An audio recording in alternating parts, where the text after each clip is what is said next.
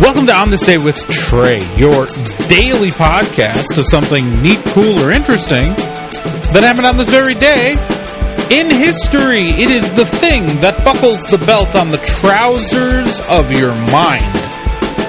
I'm your host, Trae Dorn, and today is January 27th.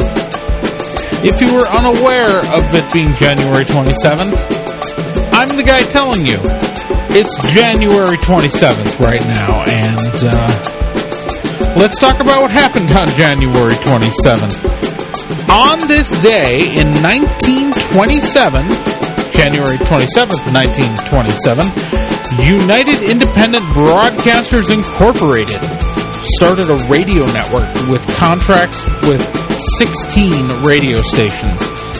This company would later change its name to Columbia Broadcasting System, better known as CBS.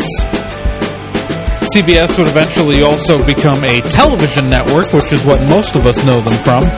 But this was the day in 1927 that CBS came into existence, just, under a different name, because they were United Independent Broadcasters Incorporated at the time. You'd be amazed how people don't know that the C in CBS is Columbia. I, in fact, always forget.